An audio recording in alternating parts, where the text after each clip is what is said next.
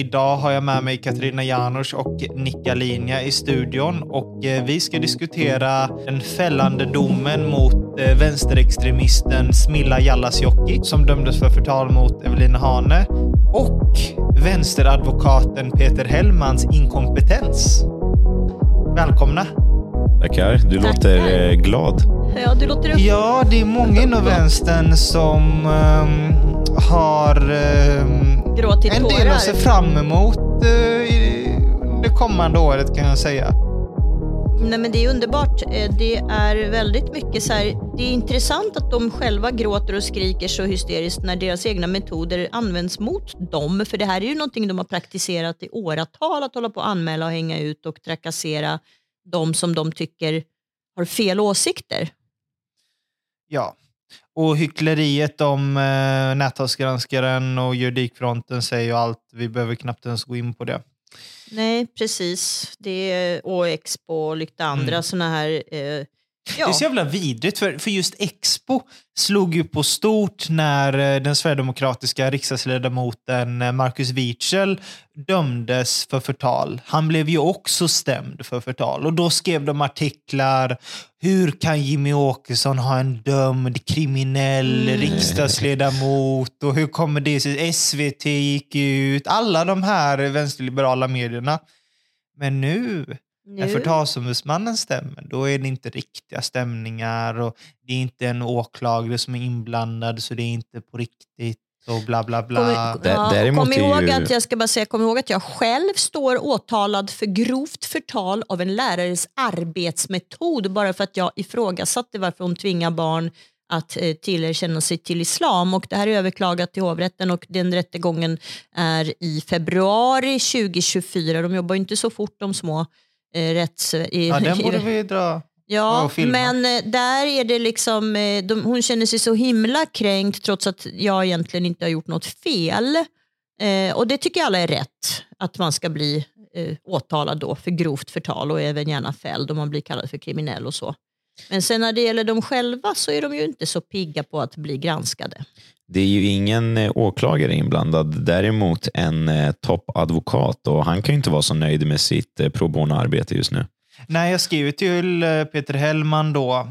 En vänsteradvokat som på Twitter beklagar sig över den då vad han beskriver som polariserade tonen från bland annat Jimmy Åkesson.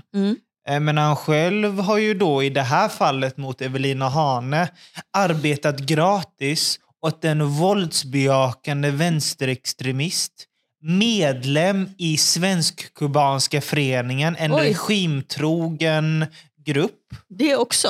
Hon är aktivist inom ytterkantsgruppen Revolutionär kommunistisk ungdom. Oj då. Smilla Jallasjoki heter hon, och hon har då i det här aktuella fallet kallat Evelina Hane för kackerlacka, nazist, utvecklingsstöd, padda och så vidare. Inavlad. Men här har det ju visat sig nu att Peter Hellman bryr sig inte om tonen eller liksom debattklimatet i sig. Han bryr sig om vänstern och deras aktivister. Det handlar inte om några principiella argument från Peter Hellmans sida. Men jag måste säga, jag måste bara dröja fast vid den här Hellman då. Jag har ju också sett hans härjande på X. Och då undrar man så här, pro bono då, han har tagit på sig detta utan kostnad, eller att göra det då gratis, som pro bono betyder då för er som inte vet. Och då tänker jag så här, har han bara skitit i det, eller är han verkligen en sån kass advokat? För jag tänker så här, han kanske tog på sig det och trodde att han skulle kunna gå dit och bara liksom sprätta lite sådär, att han egentligen inte behövde vässa varken argument eller sin liksom argumentation i caset så, utan han tänkte att det kanske skulle räcka om han gick dit och visade upp sig. För vissa advokater verkar ju tro att deras blotta närvaro på något vis kan innebära att caset vinns. Eller är han så kass att han har faktiskt arbetat, lagt ner tid, men ändå inte lyckas Han mejlade faktiskt mig, eller vi chattade lite på mejlen, så skrev han så här: avslutningsvis är det anmärkningsvärt med dina olika roller i detta. hur du uppmanar folk att stämma andra människor för vad de yttrar. Sedan lämnar de vind för våg i tingsrätten utan att själv vara där eller se till att de har sakkunniga biträden i målen. Mhm. Det är inte rätt mot någon. Då svarade jag så här. Tack vare din inkompetens behöver Förtalsombudsmannen inte erbjuda något ombud för de stämningar där du ställer upp som ombud för motparten. Vi har andra exempel där ett ombud kan vara aktuellt. En Lidl-advokat.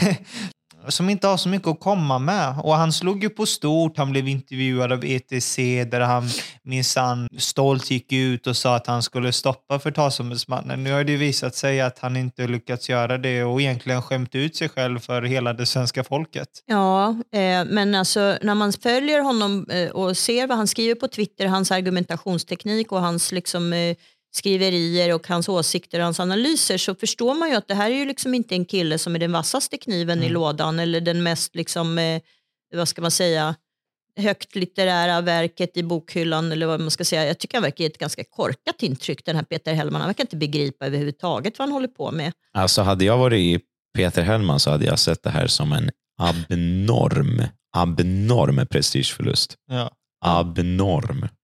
Och vänstern gick ju också ut, hur ska Christian klara sig mot de här toppadvokaterna och så vidare. You better call Saul. Jag vet inte om det säger, antingen så säger det mer, alltså det säger väl egentligen mer om dem än om mig, liksom, om de är, liksom, jag är inte utbildad jurist eller advokat eller någonting. Jag har aldrig sagt att jag är det.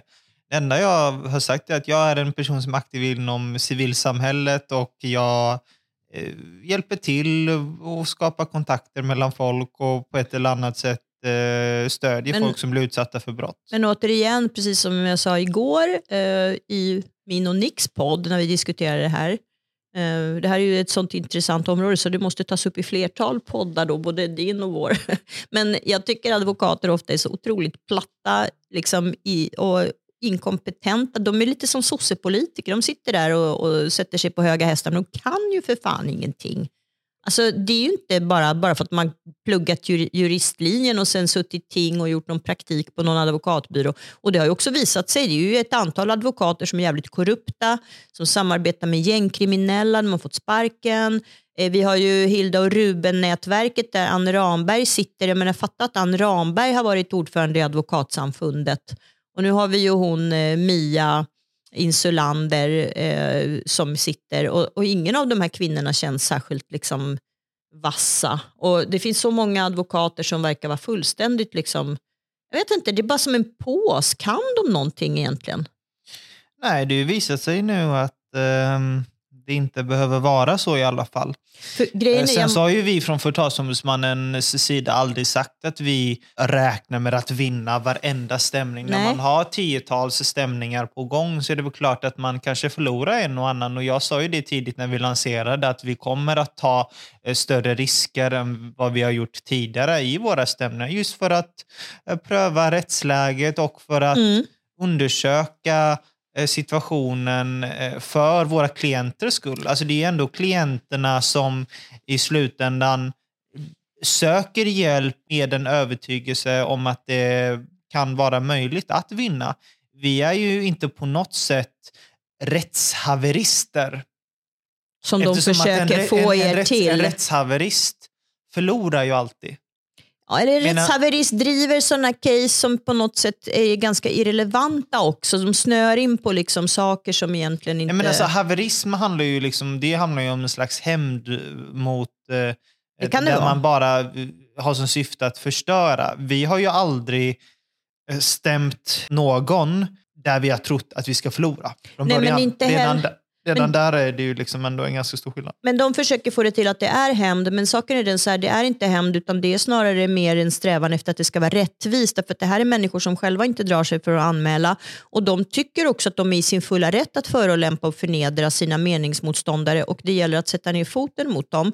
Det jag tycker är positivt är att Evelina faktiskt fick rätt. Därför att så som rättsväsendet har sett ut med aktivistiska åklagare och korrupta nämndemän och olika typer av tjänstepersoner, så Alltså i mitt fall så känns det ju som att det spelar ingen roll vad jag har gjort eller inte, för att de har redan bestämt sig. Det är en värdegrundsrättegång, det är en åsiktsrättegång, och därför tycker jag det är väldigt positivt att en person som Evelina får rätt mot en vänsterextrem som förnedrar henne.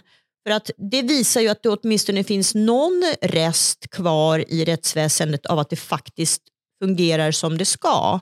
Nu gör det ju inte det här överallt, för jag vet flera personer som är lite mer opinionsbildare, bland annat jag själv då, som faktiskt blir dömda trots att vi inte har gjort något fel, men mera som en markering att vi ska då, det är lawfare. Jag åtalades ju också för det är lawfare. Vad sa du? Jag åtalades ju men du blev inte dömd. Nej.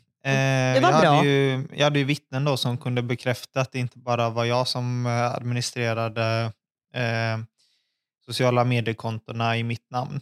Ja, men lawfare innebär ju att man använder sig av juridik och rättsväsende för att just trakassera och göra det obekvämt för meningsmotståndare att kanske säga sanningen, visselblåsa, säga obekväma åsikter, och alltså att man är inte fri egentligen därför att man kan stoppas på juridisk sätt. Ja, men om vi i sak nu ska gå igenom exakt vad som hände, så var det så att Evelina Hane, som är en flerbarnsmamma, hemmafru, gift med William Hane. Hon publicerade en video där hon berättade om hennes drastiska livsval, om att gå från att vara en karriärsinriktad kvinna till en kvinna som istället väljer att prioritera familjelivet. Smilla Jallasjoki då, som är en barnlös vänsterextremist som saknar pojkvän och sociala kontakter utanför den vänsterextrema rörelsen. Hon blev ju naturligtvis provocerad av detta. Då skriver hon till att börja med en tweet där hon påstår att Evelina Hane skulle vara nazist och att hon ser inavlad ut. Sen skriver hon en tweet om att Evelina skulle vara utvecklingsstörd och ha kromosomfel. Där förstår inte jag riktigt vad Smillas problem är, för att vara utvecklingsstörd brukar annars ses som något positivt inom vänstern och i deras intersektionella kränktheitsanalys. Ja, det är väldigt, vad ska man säga så här, det är väldigt nedlåtande och det är också väldigt exkluderande, därför att om man nu har en funktionsnedsättning, ett kromosomfel eller är då utvecklingsstörd, så är det ju ingenting som någon människa kan hjälpa. Utan det är som att klaga på någons hudfärg eller kön eller sexuella läggning. Alltså det är precis samma typ av... Det är så här... Ja, det här med anklaga folk för att se ut som att de har Down syndrom, som hon Smilla också skrev. Hur ser hon själv ut? Ja, men... Tyvärr, det här är ljudformat, men, men det hör ni ju som inte sitter här i till. studion kan ju titta här. Så... Alltså det finns ju oändliga exempel på personer som har ideologiskt rört sig vänsterut och därmed förfaller själsligt och till det yttre. Ja, men det vilket ju speglar varandra. Det finns ju till och med forskning som visar att vänsteråsikter i någon slags, kan jämställas i princip med någon slags mentalsjukdom. Och att faktiskt människor som har vänsterläggning är ju ofta drabbade av någon slags psykisk ohälsa dessutom. Och sen då efter att hon hade trakasserat och förtalat Evelina. Hur gammal är den här kvinnan? Får jag bara fråga det? 20-årsåldern. Okej.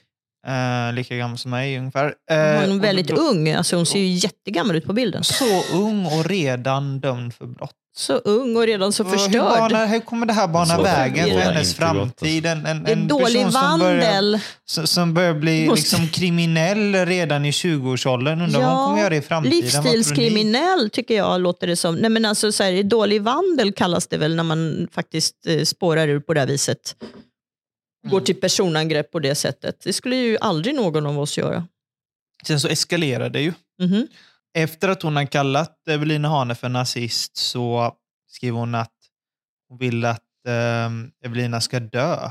Oj! Och att hon gärna slår ner nazister. Så hon hotar alltså Evelina med våld? Alltså underförstått, hon skriver japp, nazister förtjänar att dö. Och sen så skriver hon jag har inte beröringsskräck med nazister, jag slår gärna ner dem. Och det här är då i samma tråd då, som hon hade förtalat och hotat och trakasserat Evelina. Hon måste vara nu har vi sett då kontrasterna. Ja. Evelina Hane, en sympatisk En normal människa. Som flerbarnsmamma och gift.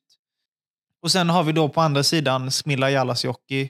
En barnlös, överviktig kommunist med underklassdialekt.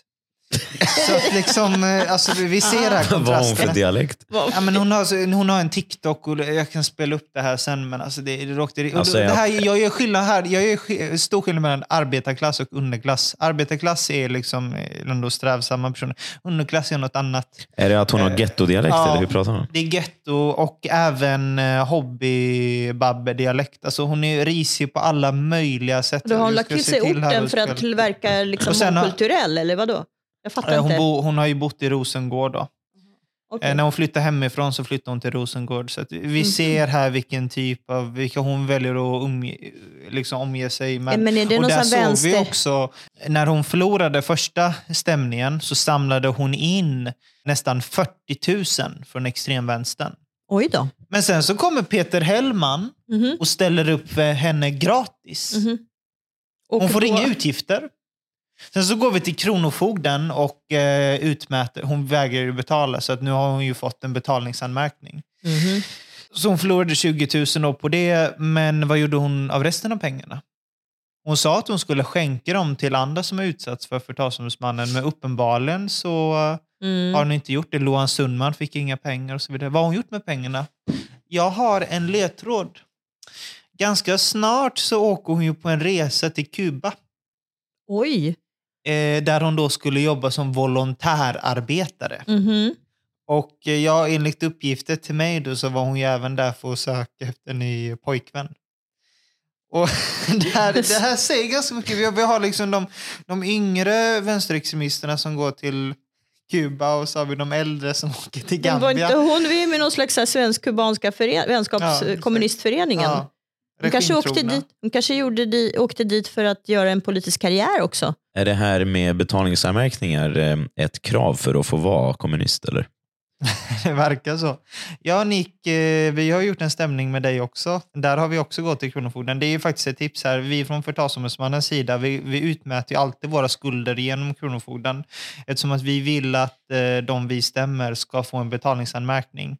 Och om det blir en träskodom eller om personen inte swishar den eller gör en banköverföring, så blir det automatiskt då. De får en betalningsanmärkning och då får de problem då, som sagt. Så att vi försöker på alla sätt och vis då egentligen mota Olle i grind här liksom, och stoppa de här näthatarna. Delvis genom skadestånd, förtalsdomar, men även att vi går genom kronofogden och även nu i ett kommande fall att vi faktiskt kommer att ansöka om personlig konkurs i tingsrätten. Nej, men de ska ju känna som vägrar betala. De ska ju känna att det inte är gratis att sprida den där typen av hat. För jag kan också tycka att det de menar på, när de har blivit liksom utsatta ibland och kritiserade, så menar de direkt på att det är hat och hot. Men jag menar på att det faktiskt inte är det, utan jag tycker att de är mycket mer benägna till att ta till både personangrepp och fula nedsättande ord. Medan när vi kritiserar personer av deras kaliber så brukar vi ofta gå till mer faktabaserade argument faktiskt. Och där var det ju faktiskt så att tingsrätten prövade om Evelina Hanes tidigare medlemskap för Alternativ för Sverige var en grund för att Evelina skulle vara nazist. Och där sa ju tingsrätten klart och tydligt att det inte var ett bevis för att hon skulle vara nazist. Men och där greppar ju Hellman under huvudförhandling efter halmstrån egentligen. Han försökte ta upp hennes makes vänners eventuella vänner och hur de var nazister. Alltså han grepp efter halmstrån. Som guilt by association då. Ja. Att bara för att de råkar sitta i samma rum så skulle det betyda att Evelina var nazist. Men grejen är att i Sverige är det ju så här. Även om du har sagt saker, ja, men som Lex Ebba Busch, även om det du har sagt är sant så blir du ändå dömd för förtal. Så att även om Evelina vore nazist så skulle ju inte den här Smilla ha rätt att säga det då enligt rådande. Ja, men det spelar ju in om det är värre om det inte är sant. Ja, naturligtvis. Alltså även domstolen dömer på det sättet. Ja. För grejen är så här, jag blev ju dömd trots att allting det jag har sagt är sant och det har utspelat sig som det har gjort. Men de menar på att jag har då berättat om det här och det skulle inte jag få göra och att det var förtal. Och då undrar man så här, men nu tycker jag att islam är så förträffligt, varför är det förtal att berätta om det? Ja, en annan viktig sak att komma ihåg det är att Evelina företrädde ju sig själv i domstolen. Det var ingen åklagare som tog upp detta. Nej. Och där ser vi genomgående att Thomas Åberg som har utretts för, vad var det? Det var väl att han fick djurförbud. Men han får man inte kalla då för djurplågare. Då stämmer han för förtal. Även om och inte nog med det, han får även hjälp av åklagarmyndigheten. Han gjorde vanlig anmälan väl? Eller? Ja, exakt. Och får det är väldigt ovanligt att åklagare driver dessutom, men är man vänster så... Ja, men dessutom var det så här i Åbergs fall... Evelina skulle ju aldrig få det. Nej, och dessutom är det så här i Åbergs fall var det så här att det var en person som skrev de här sakerna om honom och sen blev det i ett tredje led eller ett andra led omskrivet av ytterligare en person och då dömdes både hon som skrev om honom och den tredje personen också där för förtal, så att man fick inte ens rapportera om att det här hade hänt för att då blev man direkt dömd för förtal. Inte det jävligt sjukt i just Åbergs fall? Jo, alltså han är ju en rättshaverist av rang. Där snackar vi ju rättshaverism. Ja. För att han har som mål egentligen att tjäna så mycket pengar som möjligt på detta. Det här handlar ju inte om att han egentligen bryr sig om liksom brottet i sig. Han har hittat en affärsmodell och det värsta med honom det är ju det faktum att han har blivit finansierad av den svenska staten. Ja, av Myndigheten för ungdoms... MUCF tror jag de heter. Men nu har de faktiskt ingen finansiering. Men allmänna arvsfonden också tror jag. Jag tror det också. Men nu, det som är bra nu är att han själv ligger tydligen hos Kronofogden enligt utsago. Och då kan man be att de pengar... Ja, med en ganska stor skuld. Och den skulden kan man då be att de pengarna som då om man blir fälld och ska betala honom pengar så kan man gå direkt, kan man kontakta Kronofogden och säga så här, jag ska betala, men så att pengarna går direkt till Kronofogden så han inte får dem. Så det är ett tips. Bra. Ja. Så att det blir liksom en avbetalning av hans skuld. Så pengarna dimper liksom inte ner hos honom. Så jag vill bara lämna det här som ett tips. Om det är någon som sitter där ute och lyssnar och vet och har det här inblandad i den här rättshaverismen. Så ska man ha klart för sig att man ska kontakta Kronofogden, påtala att man har blivit dömd att betala honom och så ska man då låta de pengarna gå till Kronofogden. Ja.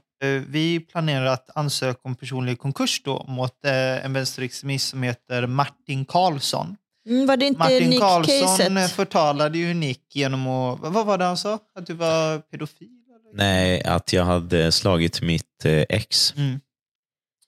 Ganska grovt förtal egentligen. Och då var det ju så att Martin Karlsson dömdes för förtalet. Men... vid en djupare granskning har det nu visat sig att han har 100,000-tals kronor i skulder till Kronofogden.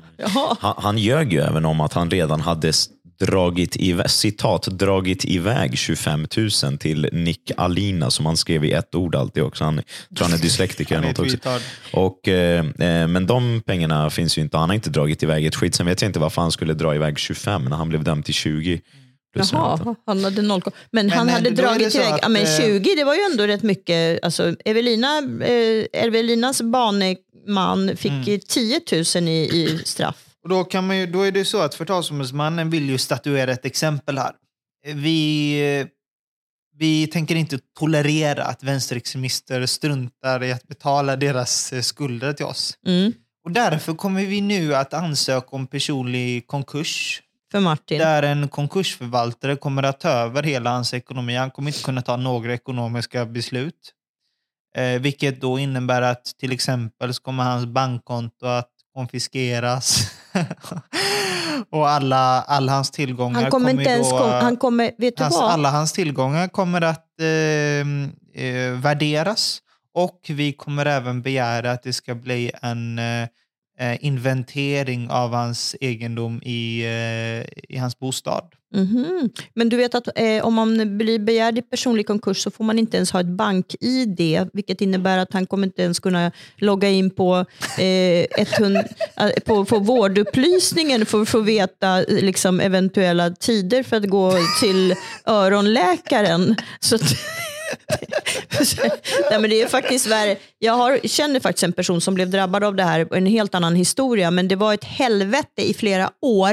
Därför att inte ha ett bank-ID idag är ganska besvärligt faktiskt. Ja. Så att inga kontokort, inga bankkonton, alltså helt avstängt från hela samhället. Näthat, och betalar man inte sin skuld till Förtalsombudsmannen, då kommer vi att statuera ett exempel. Och därför är det viktigt nu att vi ansöker om personlig konkurs. Det är en process som kommer att kosta ett par tusen. Ansökningsavgiften är ju på 3 000 och sen så kan det kosta upp emot 10 000. Så om ni vill stödja vår konkursansökning här så kan ni swisha till numret 0760 89 14 89 och swishnumret står självklart i beskrivningen.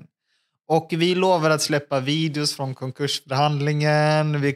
Alla handlingar kommer att offentliggöras. Vi kommer verkligen då visa det svenska folket att näthat är allvarligt.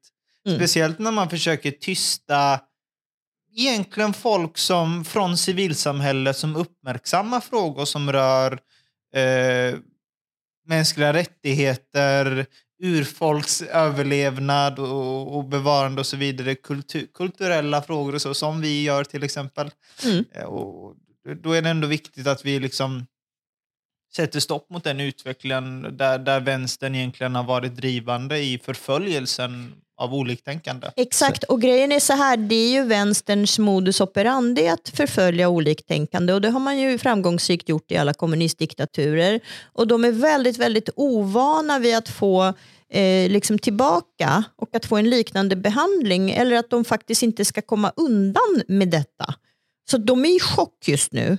Och då är det väldigt roligt att se gråterskorna i olika sociala medier och andra mediesammanhang där de tror att deras tårar ska kunna hjälpa dem. Och än så länge så har ju kvinnor kunnat i Sverige faktiskt i modern tid kunnat gråta till sig vissa fördelar. Men jag hoppas att den tiden är förbi nu. Sen kan vi tillägga också att om man tycker det verkar osympatiskt eller så, att vi sitter och skrattar åt att han eventuellt kommer få ett helvete eller så. Alltså kom ihåg att han har uppsåtligen försökt måla ut mig som en kvinnomisshandlare, vilket är helt och hållet en lögn och bara ett sätt att försöka göra mig till någon form av paria. Alltså han har hittat... Du hade ju faktiskt kunnat drabbas av detta fysiskt. Ja, alltså definitivt. Det är ju ett sätt att få folk att tycka att våld mot mig är okej, exempelvis, eller den typen av grejer. Det är ju ett klassiskt sånt försök som man misslyckades med. Men jag menar, om ni tycker att det är för hårt eller något sånt, det är det absolut inte. Han skulle ha gett fan i och hitta på en sån grej. Och han är ju vänsterextremist också. Han har ju i flera tweets hyllat den vänsterextrema terroristorganisationen AFA som kastar in stenar i barnfamiljers hem, eldar upp bilar, misshandlar, överfaller. Vi har ju vänsterterroristen Joel Almgren som är kopplad till AFA idag, som knivhögg en meningsmotståndare i Kärrtorp och som nu sitter inne för vapenbrott. Och ibland misshandlar folk som de får för sig är nazister, som inte har någonting med saken att göra, har ju hänt. Ja, det finns ju också exempel på. Ja, nej, de har skurit sönder mina bildäck. Exakt. Till exempel. De har ju skurit sönder bildäck och de har gjort allehanda typer av sabotage, och de uppmuntrar ju till våldsbejakande brottslighet. Så att vi sitter och småskrattar lite och liksom kanske... Jag tycker de ska vara glada att vi inte gör mer egentligen med tanke på hur de beter sig. Nej, men vi gör ju allt liksom i demokratisk anda, vilket vänstern egentligen aldrig har gjort. Vänstern har ju alltid haft en våldsam och en politisk gren. Jag kom ihåg då din gode vän Tobias Hübinette som tycker att den vita rasen ska gå under i blod och lidande, citat. Det finns ju en hel del jag faktiskt. Hoppa in och lyssna på vårt tidigare avsnitt där vi granskade Det jag och Nick Alinia här granskade Tobias Hübinettes brottslighet. Ja, men det finns mycket att tala om, men det här är alltså människor som inte skulle dra sig, och vi har ju han vänsterledaren också som har stått på Palestina-demonstration och uppmanat till våldsamt upplopp och allt möjligt, eller upplopp vet jag inte exakt, men till våld i alla fall. Vem? Vad sa du? Vilken vänsterledare? Han är i Göteborg, vad är det han heter nu då? Kristoffer Lundberg har ju en bakgrund inom vänstersekten Rättvisepartiet Socialisterna.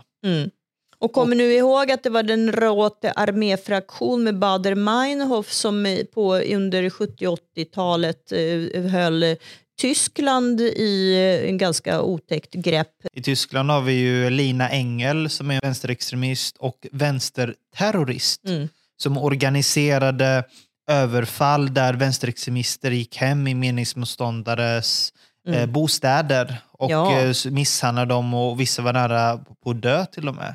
Så det finns och det här var bara några år sedan, och vi har i Sverige flera vänsterterrorister som har haft lager med automatvapen till exempel. Där Jonas Linde.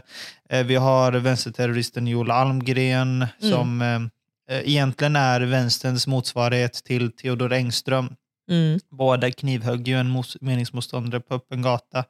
Vi har AFA, vi har liksom alla de här andra mindre grupperna, så vänsterterrorismen är ju liksom levande i Sverige och aktiv. De är ju också en del av vänstern. De är ju vänsterns våldsamma gren, medan Socialdemokraterna är vänsterns politiska gren. Ja, grejen är att i Sverige så ser man hela tiden mellan fingrarna på allting. För när till exempel totalförsvaret ska göra en rapport om så här hotet mot Sverige inifrån, då tar man bara upp liksom systemkritik från högerhåll. De tar ju aldrig upp den här vänsterextremismen på samma sätt.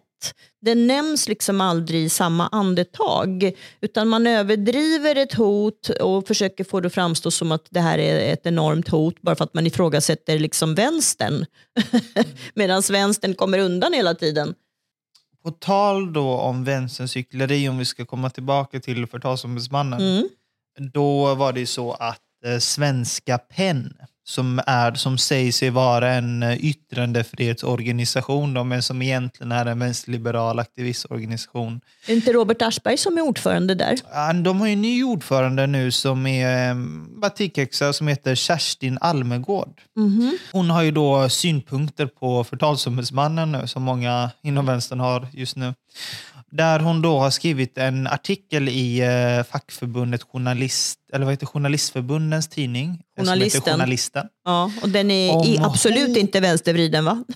Om hot och hat mot trakasserier. Och personen som egentligen pekas ut här, det är ju jag.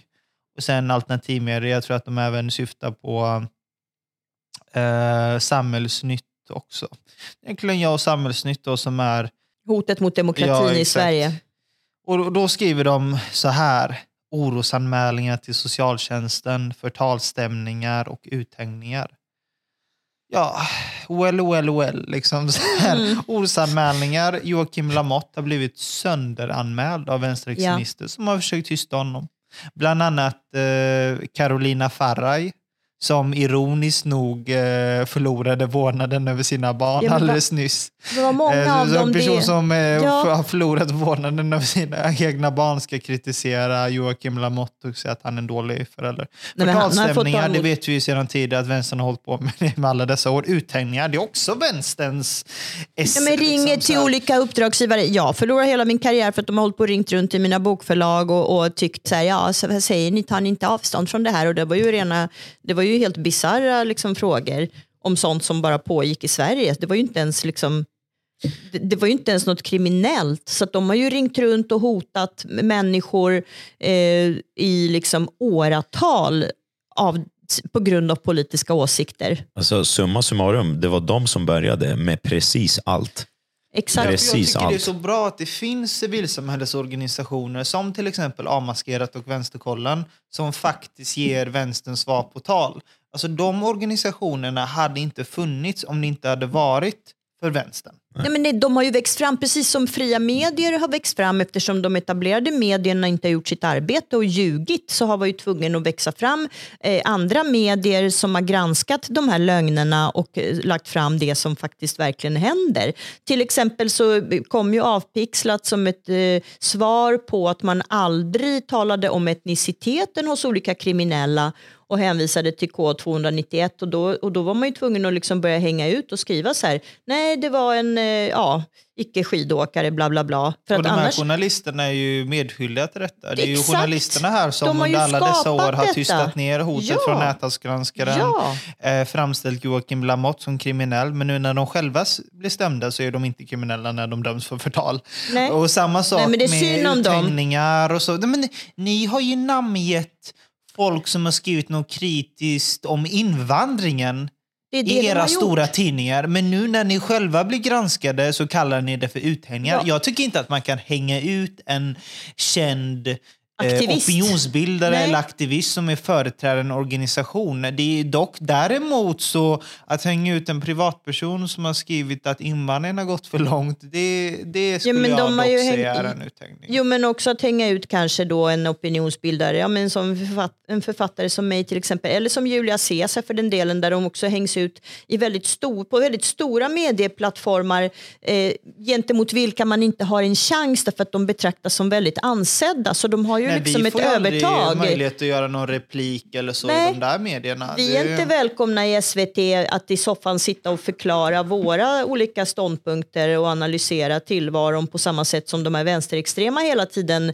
bjuds in att liksom ge sin syn på saker. Så att återigen, de är ju liksom i ett enormt överläge. Dessutom äger de faktiskt ändå stora delar av mediesfären och så är de vänner med varandra. Precis som Håkan Juholt sa, de är ett klägg som sitter och ryggdunkar varandra. Till exempel Hanna Stjärne på SVT som är vd, Bibi Rödö, Ann Lagerkrans, liksom alla de här personerna i olika positioner på de här stora etablerade medieplattformarna. Björn Wiman på DN och Jens Liljestrand på Expressen och liksom alla de här personerna som har väldigt stora megafoner. De är ju liksom i ett numerärt överläge kan man säga. Vi slåss ju underifrån. Kent Ekeroth skrev ju en krönika om detta i Samhällsnytt alldeles nyss, där alltså slutsatsen vi alla måste dra kring de här frågorna, det är att vi ska inte låta oss tystas när vänstern försöker skandalisera oss, och liksom vi ska liksom sätta hårt mot hårt, och har vänstern etablerat ett prejudikat nu som säger att man får göra till exempel journalistiska hembesök, ja, men då ska de också bli utsatta för det.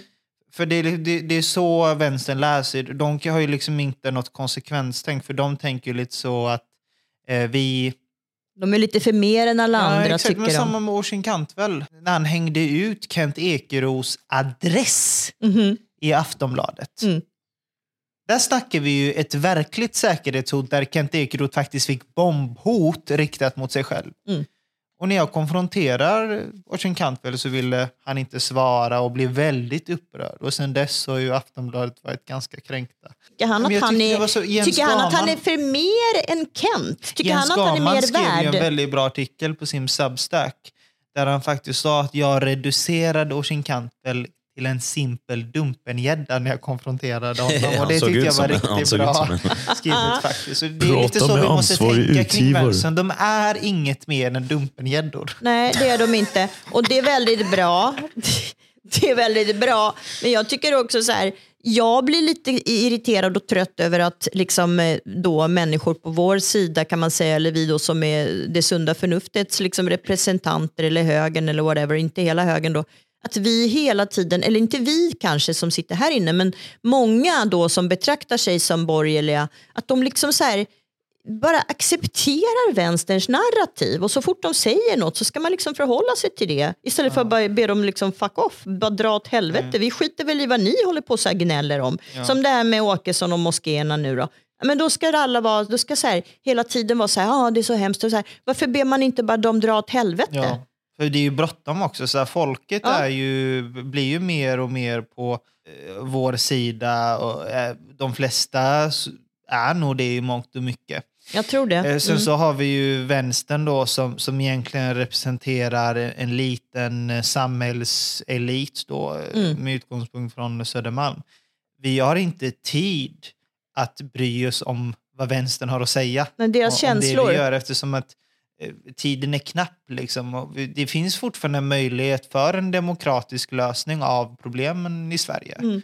Men kan man inte ju mer tiden går, ju mer fortgår liksom folkutbytet och islamiseringen. Och därför måste de här problemen adresseras här och nu. Och man behöver göra någonting åt det. Eller en muslim som statsminister.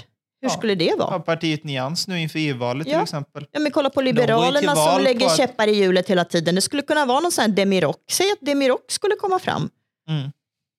Fruktansvärd vision. Och sen har vi också Nyans då, som går till val på att ta bort terrorstämplingen mot Hamas. Ja, men det är ju en fräsch kille det där. De kan ju hamna i riksdagen nästa val, och där ser vi hur islamisterna flyttar fram sina positioner. Ja, vi har ju redan Leila Ali Elmi i Miljöpartiet. Nu har hon ju inte gjort så mycket väsen av sig. Hon kom in via klanröstning, och det finns ingenting som säger att inte det kan bli fler sådana. Och också ute i kommunerna är det ju så. Där har vi ju sett rena liksom kupp egentligen, alltså där etablerade politiker har fått stryka på foten för sådana här klaninröstade. Rinkeby. Borlänge tror jag också.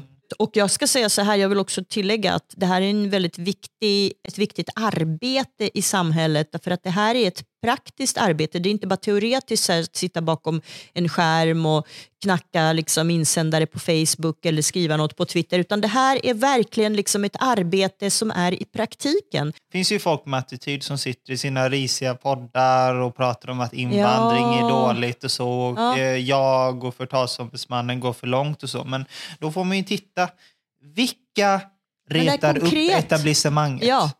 Det är vi, det är liksom det här är ett konkret arbete. Det är Riks, det är Sverigedemokraterna, Samhällsnytt och så vidare. Swebb-TV. Men det här är liksom ett konkret arbete som faktiskt förändrar hur samhället ser ut, och det gjorde även din liksom faktiskt insats mot Hubinett på Karlstads universitet, för det är sånt här som förändrar institutioner och som jag förändrar förde upp en viktig fråga till ytan där folket tydligt sa. Alltså, folket var väldigt tydliga i alla kommentarsfält på Facebook, TikTok, Twitter, överallt så sa folket: vi kan inte ha en sinnessjuk rasist som lär ut konspirationsteorier om vita. Nej. På ett svenskt universitet. Det går inte. Och den här frågan kom upp till ytan. Och om man inte hade använt sig utav mina metoder så hade det här inte blivit en stor grej. Precis. Och då är det så att om man vill stödja mitt arbete då, så kan man bli prenumerant på assakristan.se eller månadsgivare. Då hjälper du mig att hålla igång med min journalistik. Och innan vi slutar, så var kan man följa Nick och Katerina? Vi har ju en podd också. Katerina och Nick kan ni söka på i er poddspelare. Tillsammans med Katerina och Nick. Men nej, det är inte bara Katerina och Nick numera. Podd nu också, idag också faktiskt. Så efter ni har lyssnat på det här avsnittet så kan ni lyssna på det. Ni kan ju gå tillbaka, om ni inte har hört våran podd så går ni till oss. Jag lyssnar faktiskt på er podd faktiskt. Ja, det tycker jag är trevligt. Jag brukar inte lyssna på program till folk jag känner, för liksom så här, du vet. Det blir så här, man vet redan vad de kommer säga, men just det, er podd lyssnar jag faktiskt på. Ja, vad trevligt. Tackar. Det uppskattar vi. Så in och lyssna där när ni är klara med det här. Kan ni göra? Ja, men gött. Och glöm inte att prenumerera på denna podcasten i din poddapp för att inte missa kommande avsnitt. Mitt namn är Christian Petersson och jag är ansvarig utgivare för denna podd.